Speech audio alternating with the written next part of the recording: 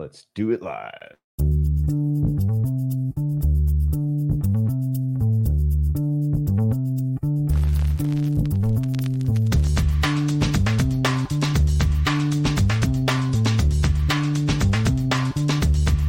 Welcome to the acclaimed podcast, The Deep Dive, featuring your esteemed hosts, Andy Monitor and Drew Dinzik, powered by BetSperts.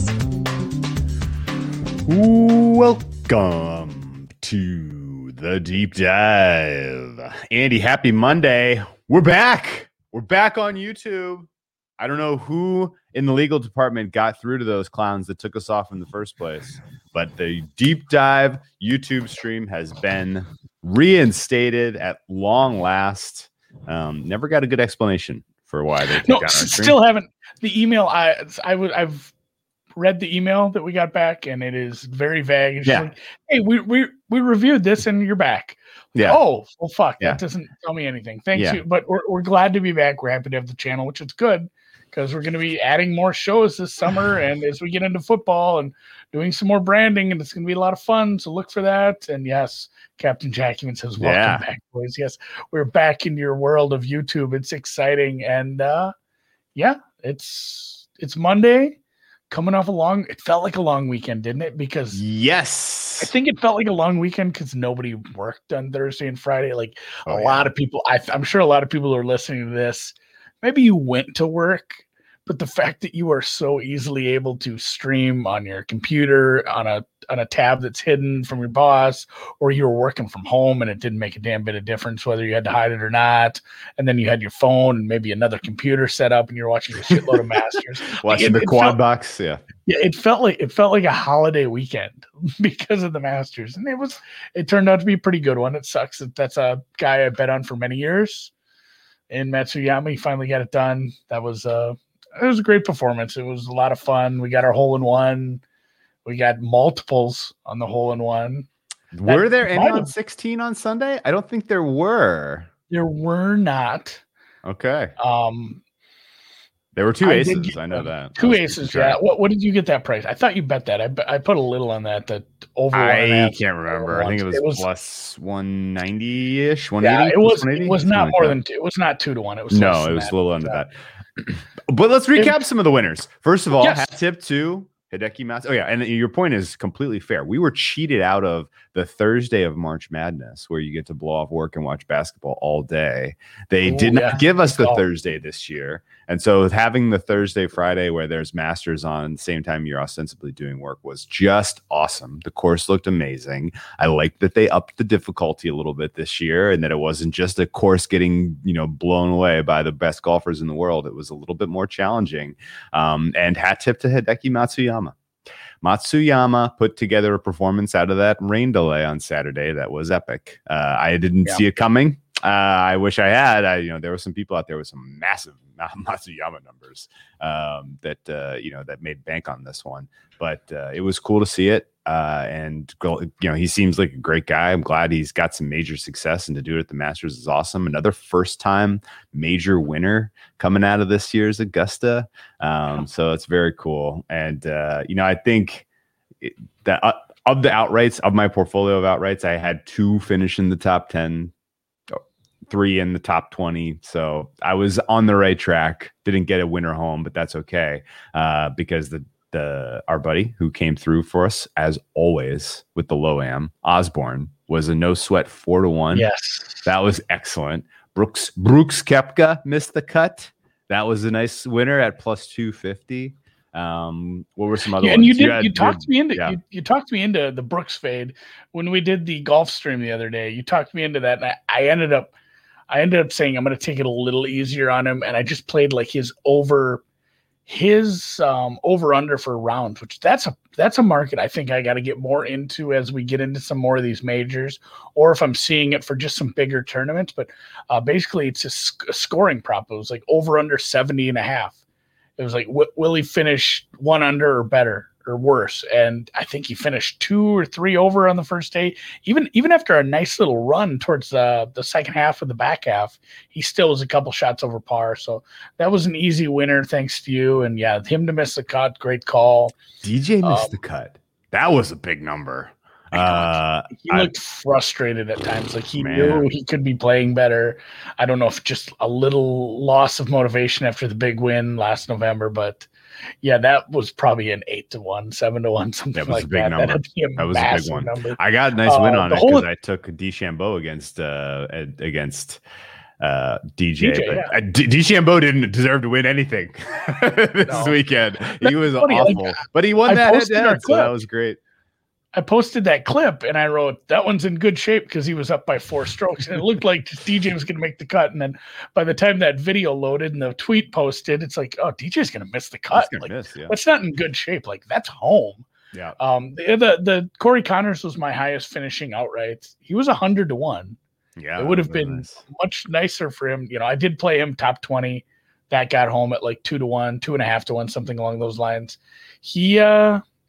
His ace probably helped quite a bit to get him in the top 20. That was awful nice. I did see somewhere that was posting like specific players to have a hole-in-one, but they're all 50-1. It was only the top players. I'm like, that's a terrible number. I can't bet into that. I can't remember if there's a Connors one or not. Maybe next year I'll do that and just take some of the guys that I'm actually betting on. Just like the ultimate double rip of fucking dopamine is when you bet on a guy, you need him to play well, and then he aces it and you catch like a 70-1 on it as well. So a lot of fun. Usti, top South African, was a split. That was a sweat, and that was he ended up splitting with Schwartzel. John Rahm did come through as the top continental European player. And Rahm really looked pretty excellent on Sunday. He just waited a little too long to get his game in. It's a little too long. Yeah, if you have one more day of that tournament, Rahm, he was in the mix. He was behind 2 players for top continental going into Sunday, and he was tied with 2 more. So he needed to beat those 4 players. I don't know, some of them were good. It was Hovland and a couple other good players. He ended up winning top continental by like 6 strokes. Yeah, he was great on because he just cleared it. I don't know if he was finally just the stress of that week and having his kid and realizing like, I'm out of this. I can't make up 10 strokes here. And yeah. He left a lot of shots on the course all week. I watched a lot of Rahm's golf, and he was right there all week and just couldn't quite convert. Similarly with Spieth. Spieth was right there. He just made a couple of real boneheaded decisions, pulling out, not taking his medicine on 9 on day 2 maybe, and then using the 9 using the 9 on the 12th hole one day and finding himself in the sand. Like he didn't manage the course especially well, which is surprising because that's usually one of his more, his better telltale characteristics. But it's good that he's back in the mix, and I'm glad that that he was competitive at least. Any other major takeaways? No, matchups did well. Daily matchups did well. Props did okay. I would say that Osborne one that was given to us by somebody who watches way more golf than us. That was a beauty. That hit nicely. I had another. The hole-in-one props. I bet that at a couple places. Yeah, that was my best hit for sure. Especially because it was day 1. And I bet and really great. Like you could tell me all those holes got way longer. All the par 3s were harder. I'd still bet yes. I bet yes every year. No, I think I've bet every year. I've bet yes, and it always just cashes, so it's fine. The fun one, and I talked about this a little this morning on Brown Bag Bet, so I won't go too deep into it again, but was over 2.5 balls, find the water on 12 in round 4. Like a very specific That is a really specific bet. And then I didn't catch the first part of the round. Sure, yeah. And on Sunday, I was just busy. I had some gardening I had to catch up on, and I was doing some stuff outside. I had to play with the kids, and then I'm like, all right, I'm gonna sit down and watch. The last, so many groups are gonna go, and I'm gonna watch the good parts. Then I realized I had that. I'm like, shit. There's no way to just look that up. No, you have to actually watch shots. Yeah. So yeah, and I'm not the kind of person who can just say, fuck it, I'll wait and see if that cashes or not. I had to know. So I was telling Noops this morning. I said, luckily, after I found the first guy that had like a big score on number 12, and I watched his first shot go, and second shot was a drop. Like the second guy I found put 2 balls in the water himself. So he dropped and then put another one right back in the water. Full on speed. So, yeah. So it was a really quick search to figure out if that one won or not. That was a nice, because I laid minus 200 on that. Kind of needed that one to come through. Oh, that was good. That's good. And I don't even know how many. I quit searching. There could have been like 10 more balls in the water. Who knows? So who knows? On to RBC. I'm going to bet some more golf this week. First of all, it'll be a little bit until we get to I'm excited to see where you go as a professional golfer on the Switch Tour. Your golf game was very impressive last week. Your 10 under would put you in contention for that title. I have to say. So hopefully to see some more streaming of golf by Andy and handicapping the golf tournaments, because golf is in really, really good shape right now. It is in great shape, and the betting handles keep getting bigger. The events are just awesome to behold, and the schedule looks great for the rest of the season. PGA Championship in May, US Open in June, and the Open finally after a year hiatus in July, I believe, are all going to be contested this year. I have Rahm circled for the U.S. Open. I think that's his he breaks his maiden. He breaks his major maiden at Torrey. That should be a very, very great tournament, though. I wonder if I could get into that somehow. Torrey Pines? Yeah. I thought you meant betting it. I'm like, yeah, those markets are up right now, Drew. No, I meant I don't think I'm going to qualify. But I wonder if I could go as a spectator. I'm going to work on that. That'd be fun. I'm starting to put my trips together for the year. You need to get your Breeders' Cup tickets. Yeah, no, I got an inside track on that because I'm an NBC guy now. You need to get four tickets. Yeah, definitely getting us Del Mar passes for the Breeders' Cup. That's going to be sick. There might be a special short. It's not going to be a halftime scope because it's not halftime. Whatever, we'll call it between the 6th and 7th races scope live from Del Mar. Oh, yeah. Teasing something in November. And then, yes, going back to your other point about my Switch career, we're going to do more of that. That's going to be fun. I'm working on that. If anyone has suggestions. That was really cool, I thought. What you'd like to see in that, I'm probably going to that's going to become a show. I'm going to do that every week. I had a lot of fun. You can find any course you want to bet. Probably not going to be an hour and 10 minutes. That was a major. Probably going to try to do like a half hour round and have someone on there, and we're going to talk just golf betting for like half hour and go over some bets for that week. Maybe like Tuesday night. So look for that soon. Yeah, that'll probably be on the same channel here. So subscribe to this YouTube channel if you want to watch me play Nintendo. I love it, man. Well, let's go around the horn. We did a decent job, I think, reflecting on the Masters winning tournament. And you know what else was a winner? March Madness, ultimately. I know that your Gonzaga Bulldogs and your amazing future that you had was one win short. Won a couple pools with Baylor. I went against the grain a little bit. I think almost everyone had Gonzaga to win the title, and so you really just needed to pick anyone not Gonzaga and be right, and that turned out to be the Baylor Bears. Scooped our tennis chat pool, which was pretty nice little payday there. Hat tip to Jobo for running that and paying.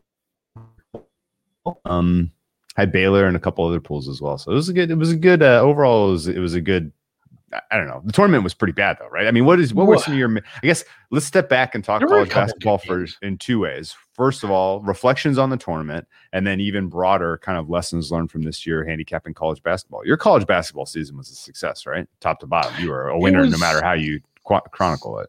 Yeah, I've had better. I've had much better. It was not nearly as successful as years past, but it was a challenging year and fewer games. I tried some different stuff at the beginning of the year and took it right in the shorts. Hurt really bad, but yes, I did end up on the right side of zero. I had some fun during the tournament. I got what's that card in Monopoly? You get like second place in the beauty contest, win $10 or whatever. Yeah. I entered a bunch of draws or brackets, and 90% of them were on ESPN and CBS. So I just checked those, and I forgot somebody was running one on YouTube. I keep saying YouTube, Yahoo. And I got third place in that one. I didn't know. I did not win enough money back to cover all the brackets I entered, but it was nice. Like, I'm like, who the shit just PayPal'd me, some money, and I went and looked, and it just said 3, and I looked, and I'm like, I think I did well in a bracket league, and it was Wesley Colvin, nice, True nice. UK. Our guy from Kentucky. So I got, even taking Gonzaga in that, I did well enough to get third place. Otherwise, yeah, it sucked not getting the future. It sucked losing so much money live betting against UCLA. But my first round, dumb little bet all the 12 through 15 seeds. That was huge, a marked success this year. It's way more fun when that's successful. There's a lot of years where that thing just breaks even or loses just slightly. Like and it's still fun because it's like, oh man, I hit a couple 13 seeds to break even over 2 days. Sure. Like this one, once Oral Roberts came through, it's like, all right, buddy. Now we're playing on house money. Yep. This is a lot of fun. So the first round was a ton of fun. And really, let's say I hadn't been so stubborn about Alabama, I think I would have enjoyed the UCLA run a little more. That was, hats off to them. That was a crazy run. The fact that they pushed Gonzaga like they did. The 3-ball at the end of that was great. There were some bad games though, like the Baylor Houston game was bad. The Baylor Zags game was bad. I mean, there weren't. Do you remember the Virginia run? And just every game they had was like, that was the best game. Yeah, that was the best game I've watched all year until the next time they played. Yeah. Like every game had a wild ending. Those are so fun. There weren't many memorable ones. I guess Houston's comeback against Rutgers, that was pretty fun. Yeah. Like just oh shit, Houston is out. They're done already, and then they come back, do a 15-1 run at the end. That was a lot of fun. Loyola upsetting Illinois right away was cool, but otherwise, yeah, I hate to talk shit about this tournament because we didn't get one last year. And, we should just be grateful that we had a tournament at all. But I mean, overall, there's been better tournaments, and we did have a low seed in the Final Four. We had a couple mid majors in the Final Four, and it was good. It was a good tournament overall. Baylor really flexed on our asses in the final, and that was an impressive performance in and of itself. Fair takeaway that, and we talked about this in the preview show we did for the tournament.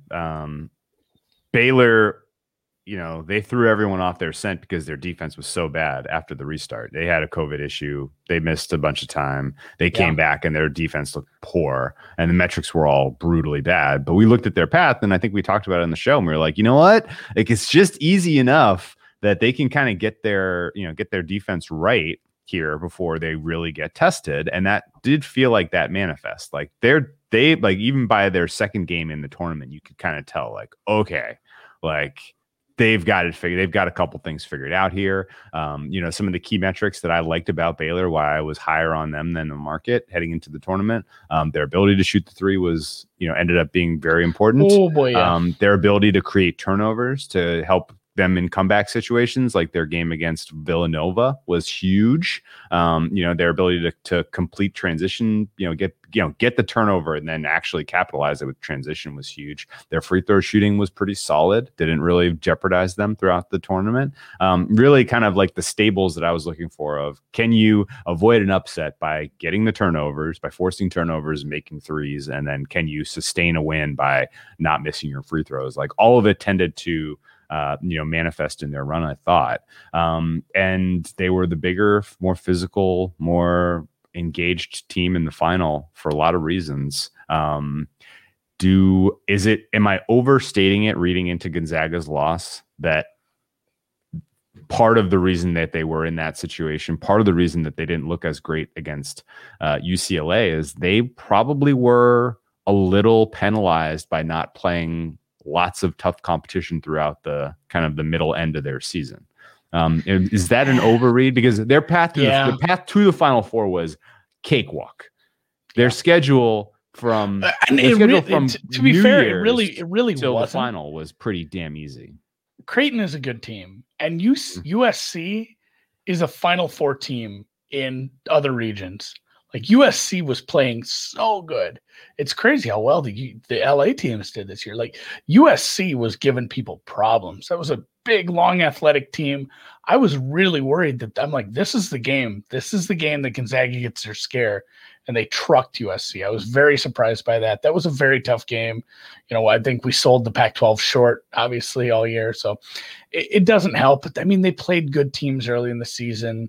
And they did, you know, the path wasn't as hard as others, but at the same time, Baylor's toughest game was what? Arkansas.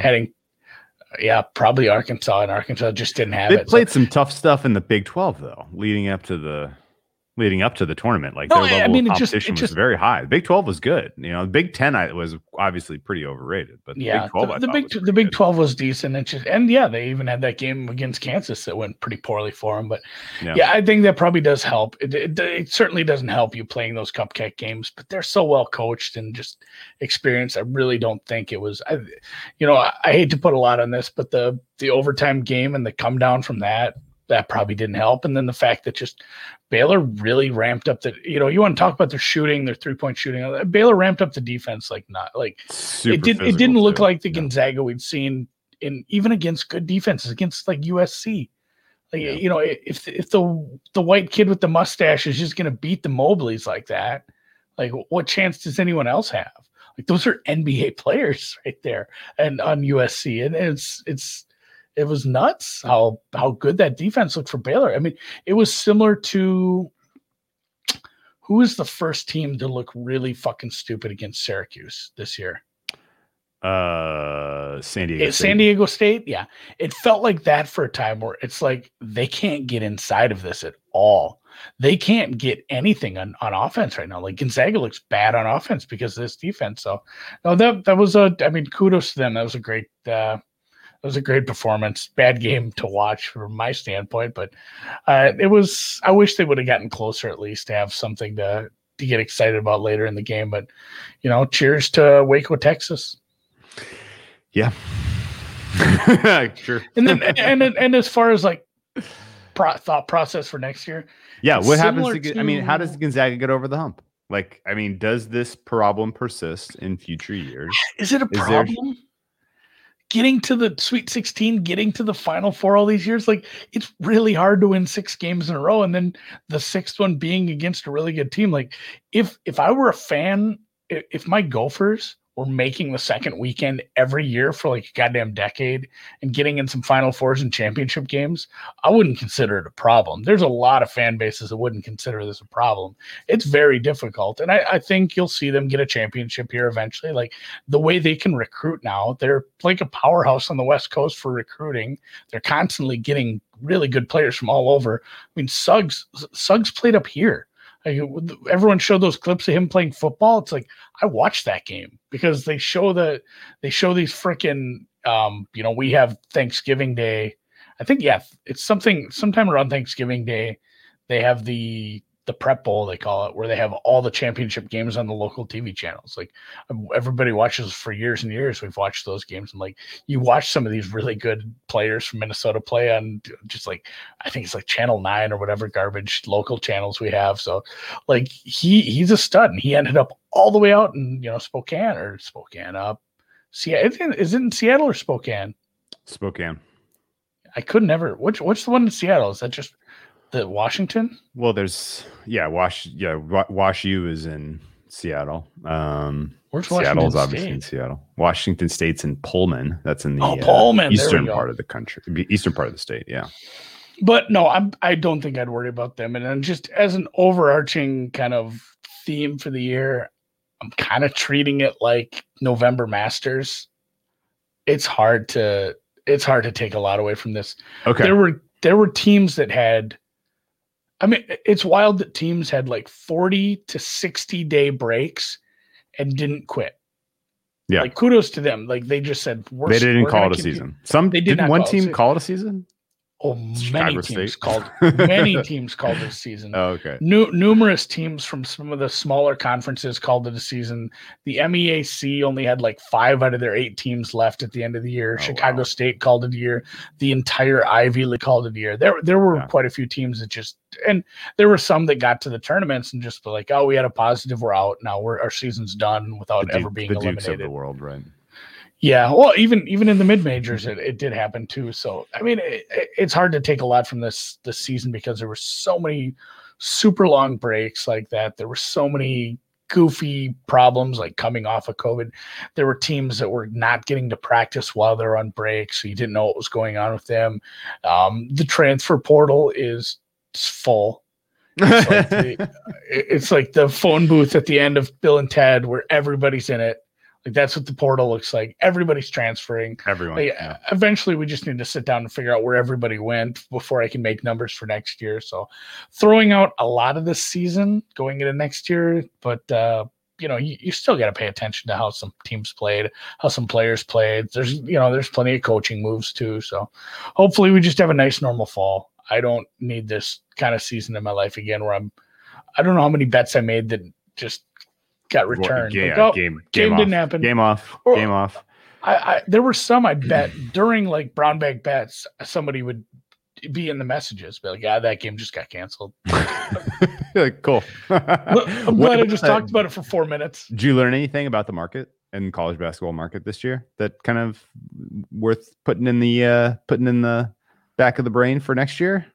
Market moved like it normally moved this year.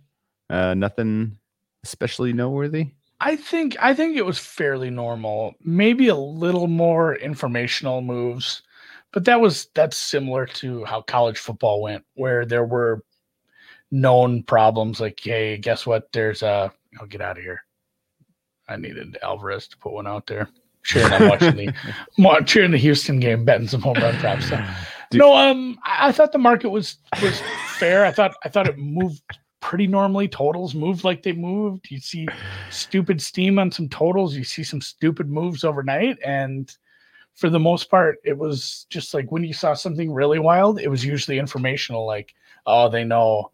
And there were so many things like that too. Like, you'd get a DM or something like, hey, guess what? This guy, the starting point guard's out for this team. Yeah. And be like, yeah, but it's the America East. Yeah. Like that point guard's not worth anything to the line. And of course the good team's point guard is out and they still cover the 10 by like 15 points. Like it's hard to bet against or bet with some of that informational stuff at the lowest levels. Like you need a bunch of players to be missing to make it worth it feels like. That's why I don't really go player by player, especially in the mid majors, unless something wild is happening, like there's a big cluster. It's cluster injury by like position sounds silly. Cluster injury in the sense that they have like 3 or 4 starters missing or something wild. So no, I think we should be back to normal in the fall, and hopefully by then I get some time to kind of refine my totals, because I did well on totals. I didn't release a lot of them. I just bet them kind of sporadically. But you're secret betting totals, huh? Totals. Okay, well, cool. They're kind of the ones that like. Well, I would only bet ones down that even really on college basketball total. If you the day of, or day of, you can get a good bet down. Well, especially if you have like 15 outs, if you really wanted to. Yeah, like if you wanted to get some money down on totals, you could totally get some money down on totals. But there were just some spots that stuck out, and then I did mostly just back testing this year. Like looking at this, looking at that, and then going back and looking at it. And I bet a few things here. My last total of the year was the Zags Baylor over 159. Did not go over. No. Blowout ruined it. The live total was 20 points higher than where it actually finished at one point. Oh, geez. Wow. Blowout, man. Got really slowed down. I like kind of like the Chiefs game. I was just expecting the run, like, oh yeah, they're going to close this margin. I mean, come on, Baylor can't keep there at an arm's length the whole game. That big guy just got in foul trouble. That's going to have an impact. Oh, no, they never let up. I guess, is it fair to say that the market opens are generally still KenPom numbers for college basketball? Okay. Okay. A lot of what I do when I have the time to be like, I need to run my numbers for tomorrow and do some comparisons, I still will just see what KenPom's grab the stat match of KenPom and be like, what does he think it's going to be? Because it's usually pretty fucking close. Yeah. And then you can realize, like, all right, if it opens where the KenPom number thinks it's opening, it's probably a bet for me tomorrow. So I'll circle a few that way and look at it. Or those are worth diving into. It is interesting when they open, I make a number 2, KenPom says it should be 4, and it opens like 6. Those are the ones. Those are the ones where it's like eyes pop a little. Yeah, it's like, huh.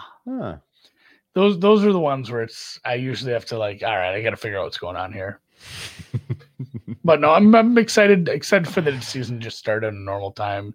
Just get to betting. I might just go back to betting overnights. There's enough places you can do that nowadays. Yeah.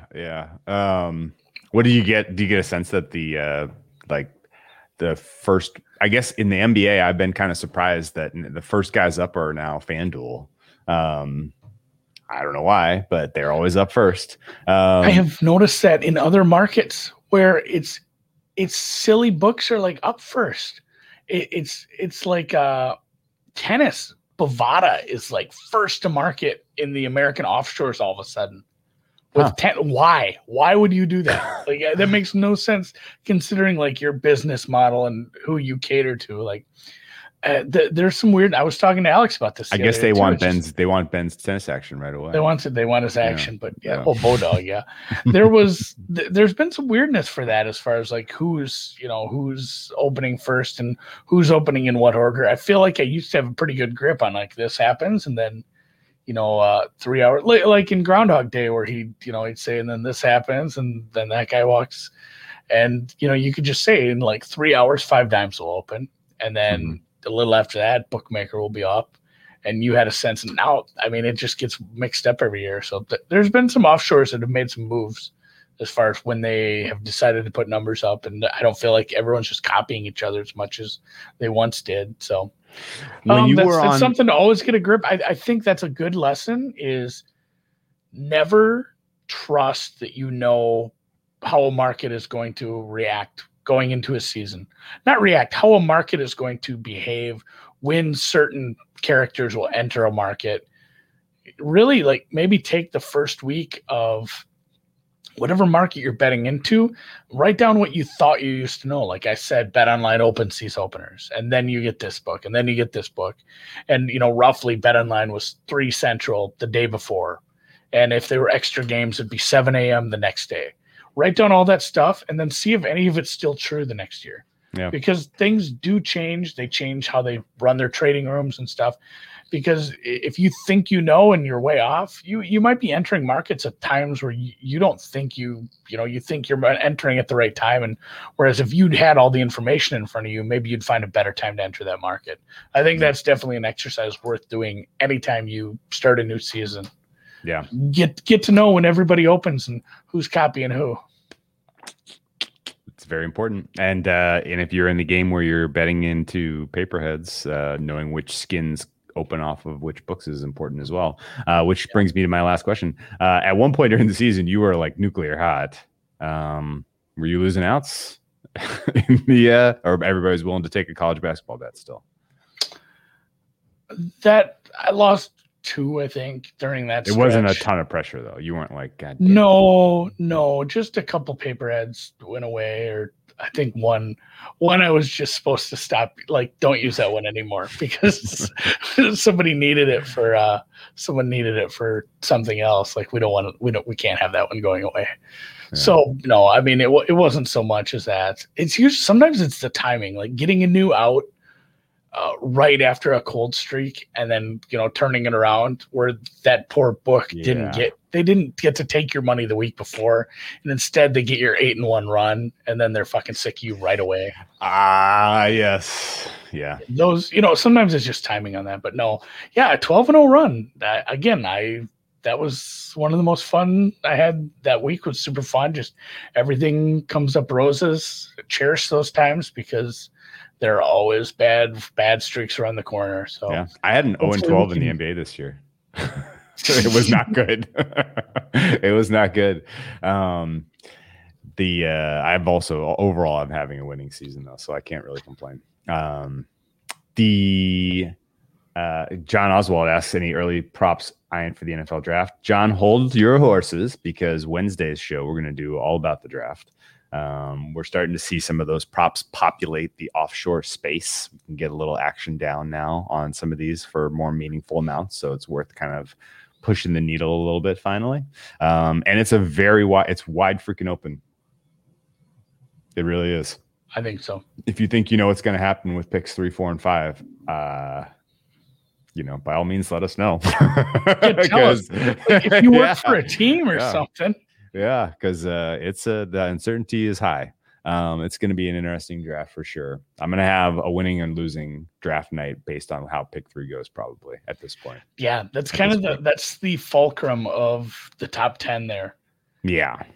It really. And yes, Patrick P. Shop. He knows. Yes. This is something, and tying back to the Masters from earlier on in the year, like I said, there were places that had hole-in-one for -150. There was places that had hole-in-one for -225. Yeah. I don't have to tell you which is going to be better for you long-term. Every prop was like that. Like every one that was widely available, even the John Rahm. I saw John Rahm -110.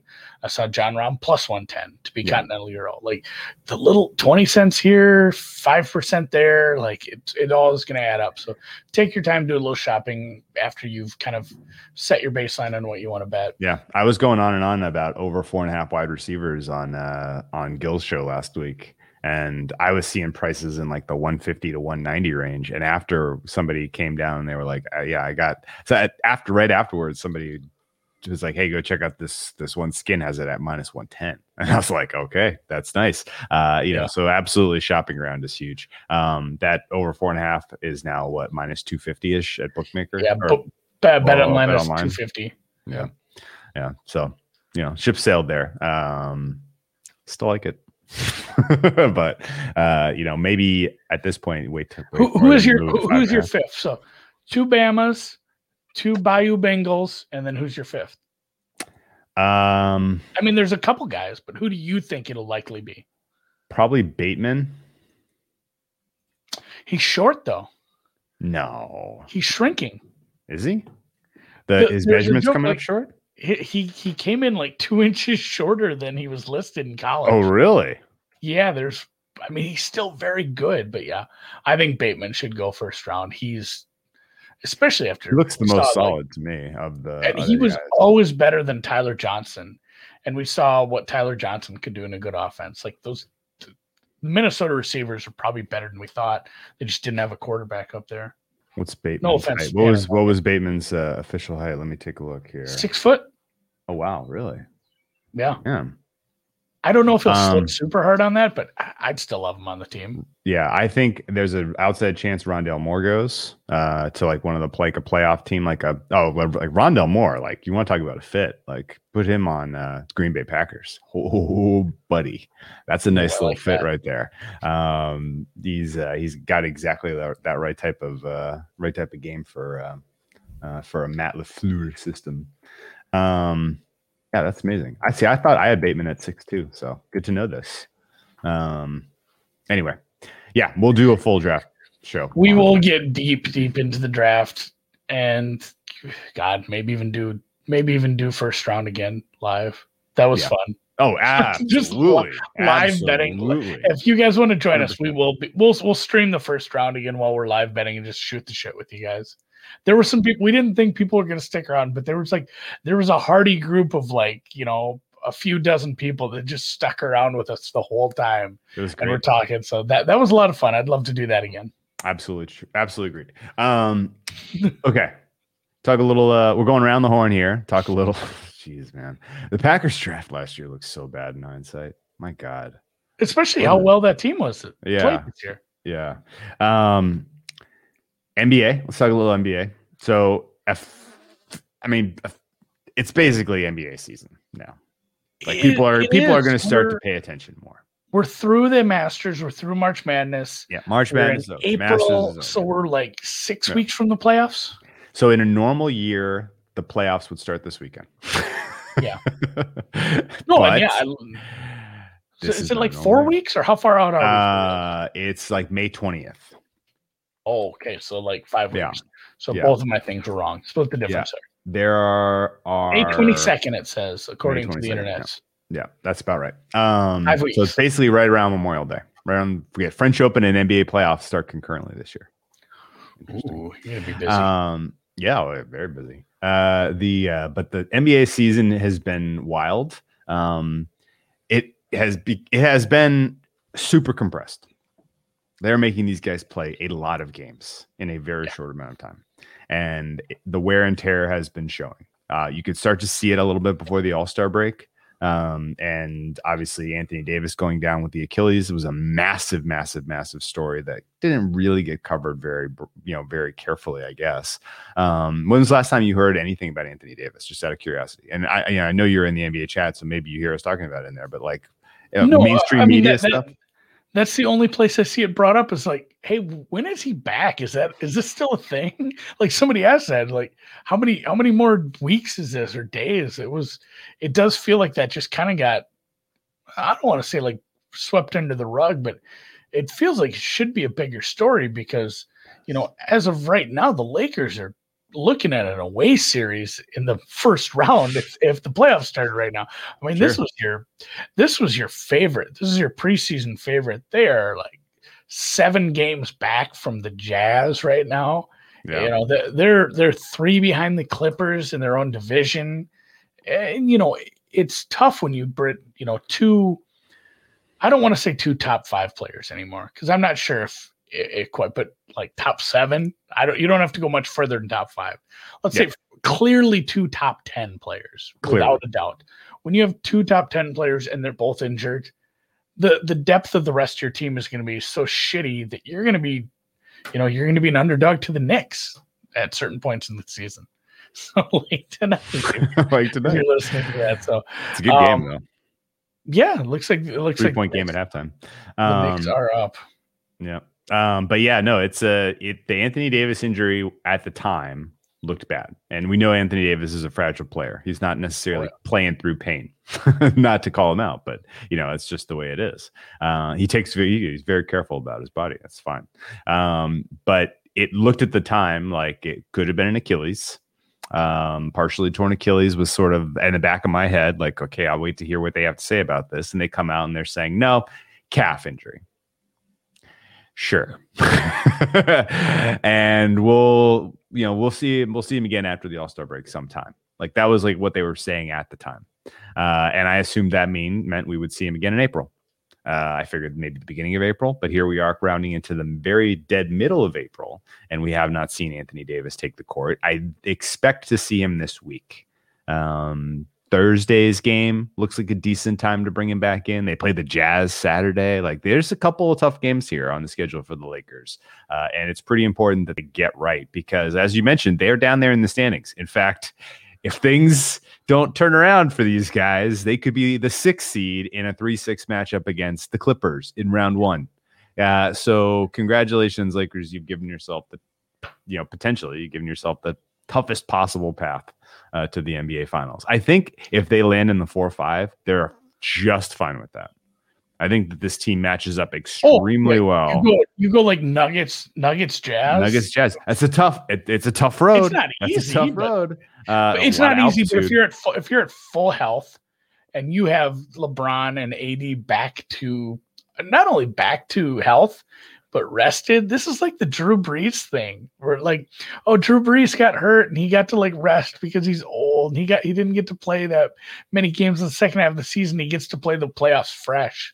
Like, it kind of turns into that for LeBron. It kind of, AD is not old, but his body could use a sort of rest. So falling into that 4-5 seed, even as a 5 seed, give a shit if you have to play a couple extra games. Like you might only be playing 4 games anyway. Yeah, if he's not healthy, 100%. Yes. Interesting matchup against the Nuggets and the Jazz. I like the Lakers and the way they match up against the Jazz a lot, assuming that they're fully healthy. Nuggets are a tougher matchup, and of course, the Nuggets played them pretty hard last year in the playoffs in the Western Conference Finals. I mean, it was it wasn't ever really in doubt that the Lakers were going to move on, but at times the Nuggets looked a little frisky. The Nuggets completely had to punt game 1 of that one because it was a short turnaround after they had a game 7 against the Clippers. Then they fought hard in game 2, and then they had some hopeful moments in game 3 and 4 before eventually succumbing 4-1. But I'm not buying into the Nuggets really this year, even though they've made a really nice move picking up Aaron Gordon. That was a really solid move. It has really helped solidify their starting 5. However, in the same exact senses, the Lakers probably get to put a little, put LeBron, put AD on ice a little bit and have them potentially be healthier and rested in the playoffs. Jokic is carrying this Nuggets team on his back. He is doing a lot of heavy lifting in this schedule compressed season. And I do worry if he's going to have the same pop in the playoffs that we saw him have last year. Similarly, Jamal Murray caught absolute fire in the playoffs last year. He's dealing with a couple of nagging injuries right now. It doesn't look to me like he's going to be 100% for the remainder of this season and through the playoffs. So it's really going to come, their depth is going to get tested. They're going to need Michael Porter Jr. to take a meaningful step forward. They're going to need Aaron Gordon to stay healthy and be as good as he's been for this last couple weeks for them. And that's a lot to ask because they are going through they are not as talented really as the Lakers or the Clippers for that matter, and that's actually my biggest issue probably with the Jazz as well. Interesting to look at what the Jazz have accomplished this year.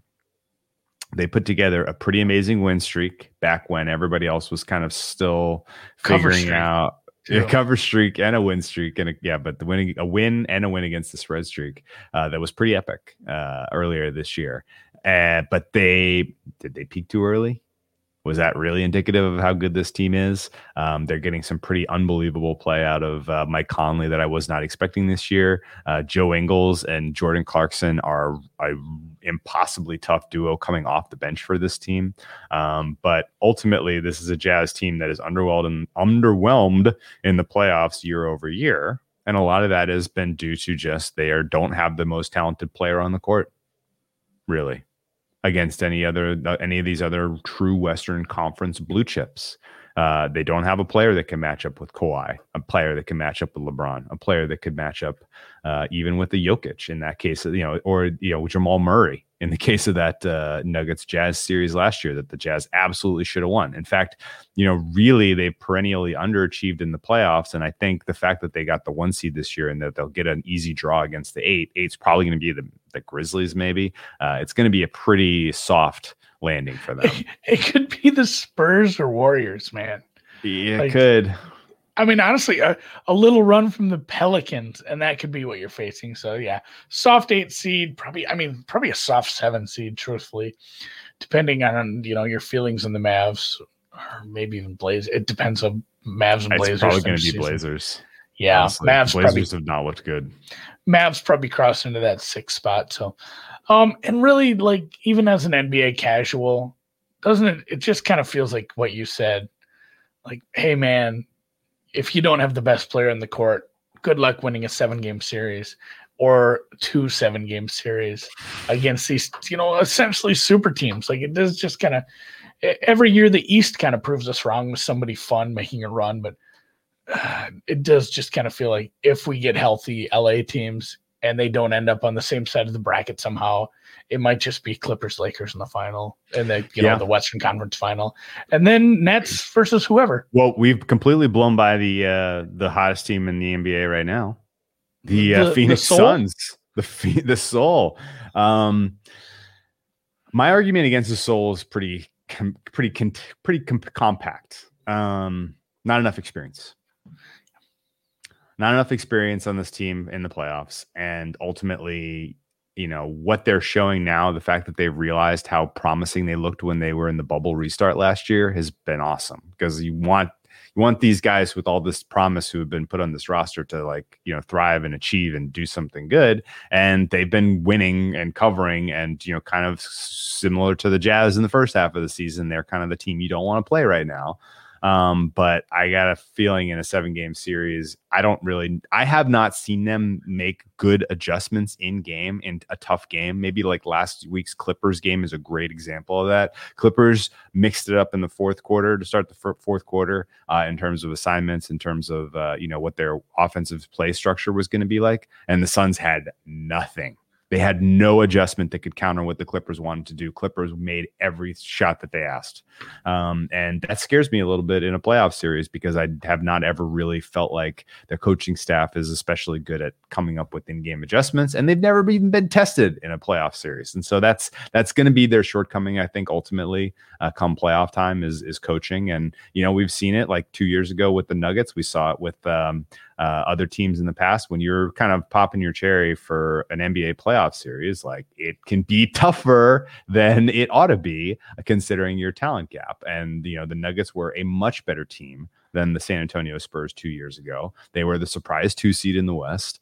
And they took, the Spurs took them to Game 7 because they had experience, they had coaching, and I think the Suns may face a similar fate. They may get to the second round of the playoffs this year. They may get to the Western Conference Finals, but I'm personally hopeful that we get some decent prices to bet against them. A 2-3 series between the Suns and the Clippers probably ought to be Clippers like minus 300, and it's going to be closer to a pick 'em. Which I think is going to be a fair opportunity to come in hard on the clip. My favorite way to bet the NBA is not to bet the NBA all year and then bet series prices, series props, series handicaps, series totals, series alt totals, series prop. There's few places that let you parlay those. You can bet alt, just like Lakers minus 1.5 games parlayed with some, like I've made some pretty wild parlays in just totals, like basically all the games to get to 5, at least 5 games from a few things. Yeah. Yep. Okay. Well, the Eastern Conference is wild also because the Nets are a super team. You brought it up. We have not seen Irving, Harden, and Durant on the court together going back to February. It's been a while. Irving's just part-time right now. Like they might need to cut him from the health insurance because he's not getting enough hours in. He's having a tough year. You're not getting the full-time bennies anymore, guys. Yeah. But yeah, Harden's been out with the hamstring. Durant was out with a hamstring for like a month and a half. That was a surprisingly long absence by Durant. They're easing him back into the minutes right now. But this Nets team, they do surprising things like we saw Saturday where they absolutely no-showed against the Lakers. I had the Lakers in that game, so I wasn't sad about it, but it was still surprising. I do think ultimately talent will prevail because they are by far the most talented team in the Eastern Conference. Have you heard anyone make a decent case for the likes of the Sixers, Heat, or otherwise? It's easier to make a case for the Sixers because I don't know. Have we just been gaslit to think like that they'll fail no matter what? Yeah. No matter how many good players you put on this team, they're going to screw it up because bad management, bad coaching. Brett Brown, he got fired. It's Doc Rivers. No, I know.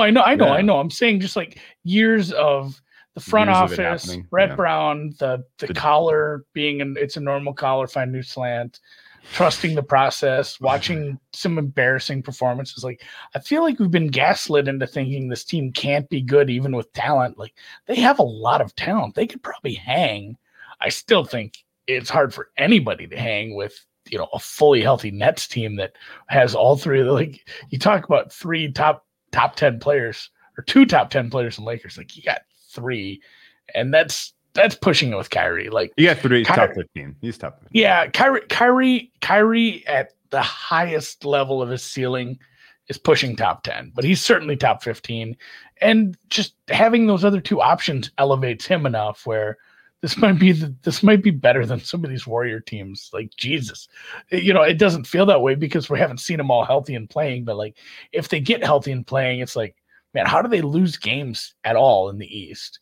Yeah. Like, do we end up in the finals and they haven't dropped a game yet? This could be one of the best teams ever. Just we haven't really seen it because we're not getting all 3 guys all together, and it hasn't mattered. They're still like the 2 seed. Yeah, right. Harden, has been known to ghost in the playoffs. They are not exactly a robust, experienced coaching staff when it comes to solid in-game, solid in-series adjustments. We have no idea what Steve Nash has up his sleeve. The fact that Mike D'Antoni is on staff gives me a little bit of a uneasy feeling when it comes to if the chips are down in a playoff series, can they come up with the right adjustment? I don't know. The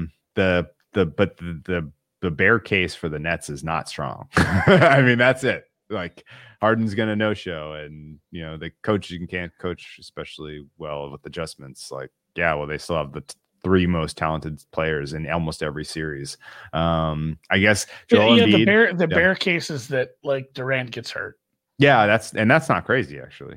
No, I'm surprised he got as hurt as he did this year, honestly, because he looked smooth and good coming in through that first month of the season. He was looking very strong. Harden, also, like, I don't know how serious this injury is. He just maybe wants a little bit of time off to recharge his batteries, and they can afford to do it. That's probably right. Embiid for the Sixers has taken a huge step forward this year. Got to absolutely give it to him on that regard, but the injury is concerning. Him staying healthy throughout the rest of this regular season into the playoffs is not a given. They have a very hot and cold shooting trio between Tobias Harris, Danny Green, and Seth Curry. Like those guys, if they're lights out, if they're shooting well, the offense is no problem at all. If any of those guys are struggling from a shot making perspective, then all of a sudden this offense can go real stagnant real quick. And that's maybe the major concern, major worry about this Philadelphia team. And if they ever get to a game 7, does Doc Rivers, is he true to form and he loses that game 7? Like that's in the back of my head about a Sixers run too. The Milwaukee Bucks have completely written off. I'm off. Yeah. Doesn't that feel weird? It does. Considering where we were at the beginning of the season. It does. It feels where I was this time last year. I was so sure the Bucks were going to win the East, but they have, the Budenholzer coaching experience has been an F, and they are giving up the open three at just an absolutely absurd rate this year. If they run into the Heat again, they are screwed. If they run into a Sixers team that is shooting well, they are screwed. When they eventually play the Nets are going to shoot them into oblivion. This is, their team defense and their willingness to concede the 3-pointer is just insane. And all you really need to do to stop the Bucks is to play a little bit of transition defense. That's such a huge part of their offense that if you can shut off that spigot, a team looks pedestrian. So Budenholzer doesn't have the adjustments, doesn't have the team defense working this season. And even with the addition of Drew Holiday, the Bucks are still an afterthought in the Eastern Conference, I think, which sucks because I would really love Giannis to make a run in the playoffs at some point. Yeah, I'd be more worried about the Heat. Yeah. If you're the Nets, if I'm facing the Bucks, if I'm facing the Bucks, if I'm facing, let's say, the Bucks, the Heat, even like I can't throw the Hornets in there. Maybe the Celtics at certain points, not anymore. But yeah, like the East, the East is kind of rough at the bottom. It's super bad. It's rough at the bottom. It's super bad. It's really, to me, it's like Nets, 76ers, Heat, Bucks, everybody else, yeah. And it's funny, the Heat aren't even leading their division right now. The Hawks are. Yeah, that one. The Hawks have made no sense to me. If the Heat don't pull off the Southeast, it's gonna sting. That'll sting. That's gonna sting. That's gonna leave a mark. That's gonna leave a mark. Will not feel great. Yeah. All right. Well, that's kind of my recasting the NBA. I think at this point the awards are pretty solid. I think Jokic MVP is pretty solid. I think Halliburton Rudy, Rookie of the Year. I think that's the play. I think that's the play. Jordan Clarkson, 6th man of the year. Although there's some funny debates in the space about whether Ingles deserves more of the credit than Clarkson does. I'm team Clarkson, personally. I think Clarkson's the right call. And I'm team Ingles over 3-pointer attempts in the playoffs betting. Ooh, that's fun. That's very fun. Somebody was doing that last year, and I'm like, oh, I'll do that too every time, and they just kept like hitting. That was fun. They only had 7 games of it though, unfortunately, because they did not make it to round 2. Well, we tried. Yeah.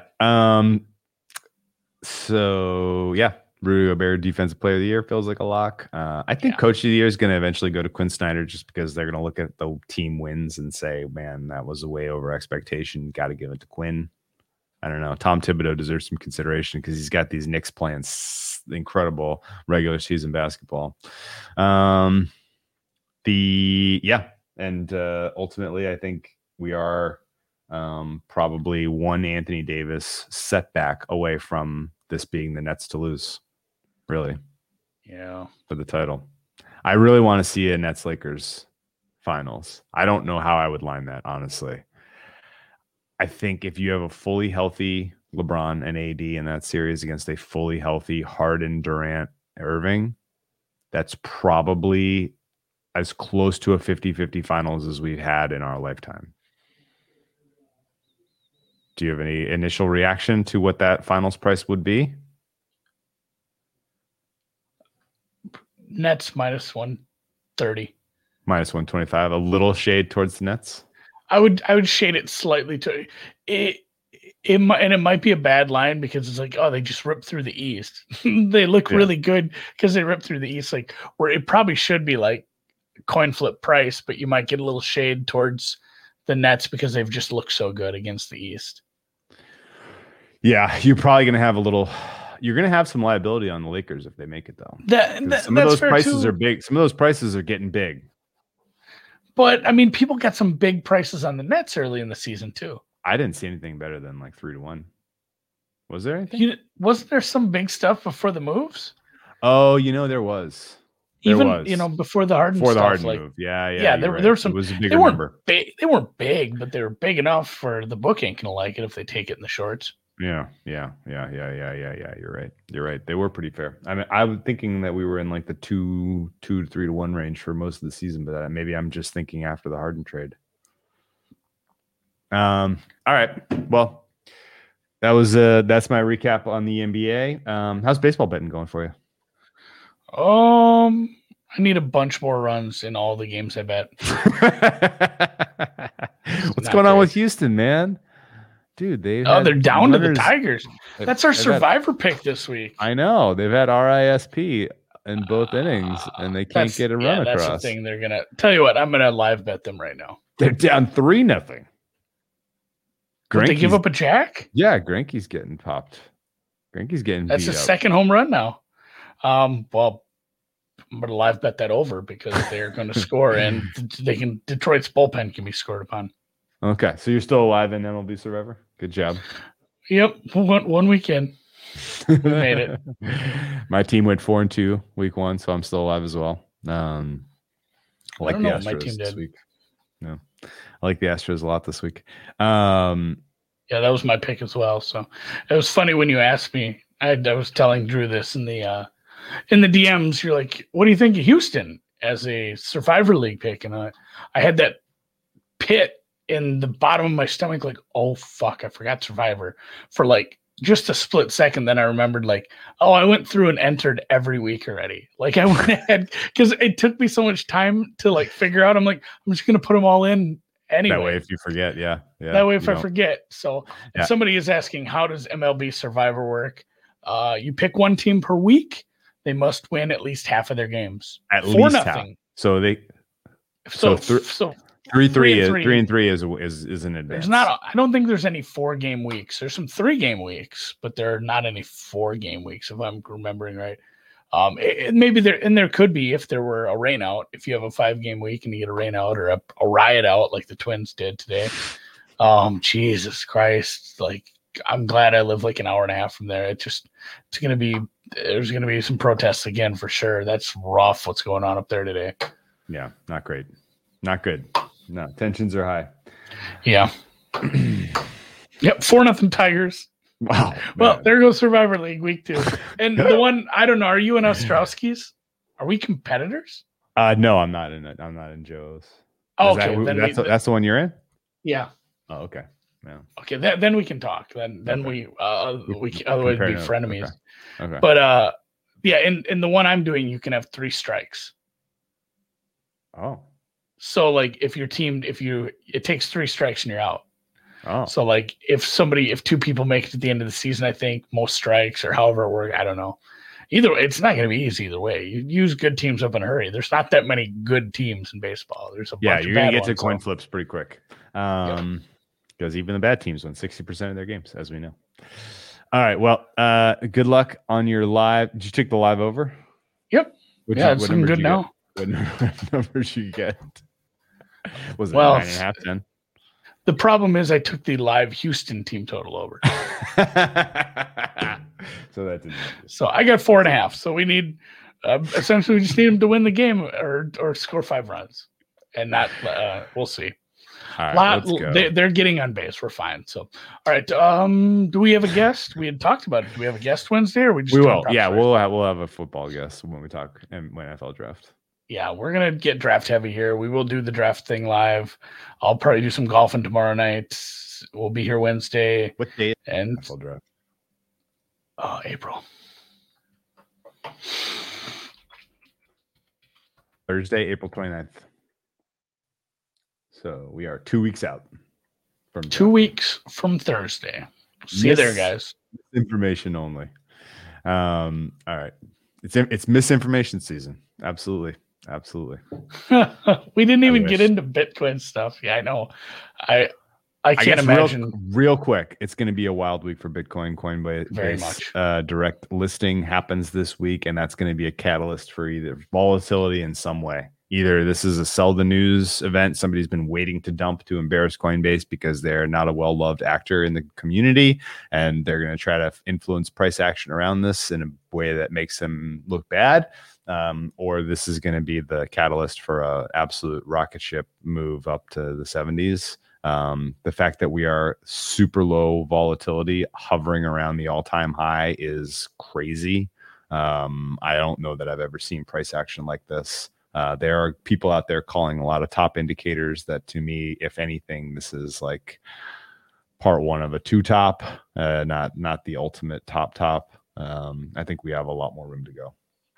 More like a power bottom. Maybe. We just haven't had any the last bull run cycle, like the drawdowns were so violent and just like, oh my God, we're going down 40%. Like this is going to take forever to recover if we ever do. And then it was back up in, a month. But we haven't had any of that. Like the big negative down, the days everybody's down on, feeling bad is like 3% down. It's just nothing. Oh no, we're back to 55. Like, no. Yeah. There was, think about the drawdown from 20 to 3. No. No. Do you know what that is? Obviously it's like 80%. Yeah, I don't think it's feasible to go the resistance to get there would be, immeasurable. But essentially going from 20 to 3 is like going from 60 to 85%. Yeah. Yeah, 60 to under 10. That ain't happening. No. Peter Schiff says so, but no, I think and there are there's some smart people that have different models, and there is a drawdown that goes to like 42. Yeah, that would be honestly that would be maybe best case scenario for the launch. I would 100% echo those sentiments. Something to shake out the heavy levered longs is needed, because every time we get a little bit of a rally and you see us get close to the all-time high, or maybe even a little bump above the all-time high, it's just a good time to get more shorts in. Yeah, exactly. And the funding rates that your people are getting paid to short right now are just out of this world. Like it's free money right now. If Bitcoin's going sideways and if you have a big short on near the top, you're just getting paid to hold that short. So it's until we get a real like a dump and reset and we shake out some of the levered longs, I don't know if we're really gonna. Yeah, I don't really know. It sucks that we need some people to get wrecked hard, but we do. Yeah, it is. Even more than that, we need people wrecked or closed. We need people who went long at 3, 4, 5K. We need them to just decide to close close. Like there are people that are long from the bottom, and until those people decide to close, I don't think we're going to get the next leg up. That's my gut. But it might not be. This is not financial advice. This is not financial advice. But enjoy the wild narratives around the Coinbase listing. However that manifests. If you have any good podcasts, send them our way. Oh yeah, the up onlys have been great. Yeah, for sure. Very much enjoyed those. Anyway, well, let's put a bow on this, and before we Hodgepodge will be back with draft stuff. Yep, draft stuff Wednesday. NFL draft. Very excited. For sure. All right, take it easy, man. I gotta hit the music. You do. I do that sometimes in the morning, where it's like, all right, I'll see you guys. We got so much content over here now. It's tough to find it on the fly if you're not ready, if you're not prepared. So I can delete some of these. Yeah, some of these we don't need anymore. Conversion. There's not that many video clips.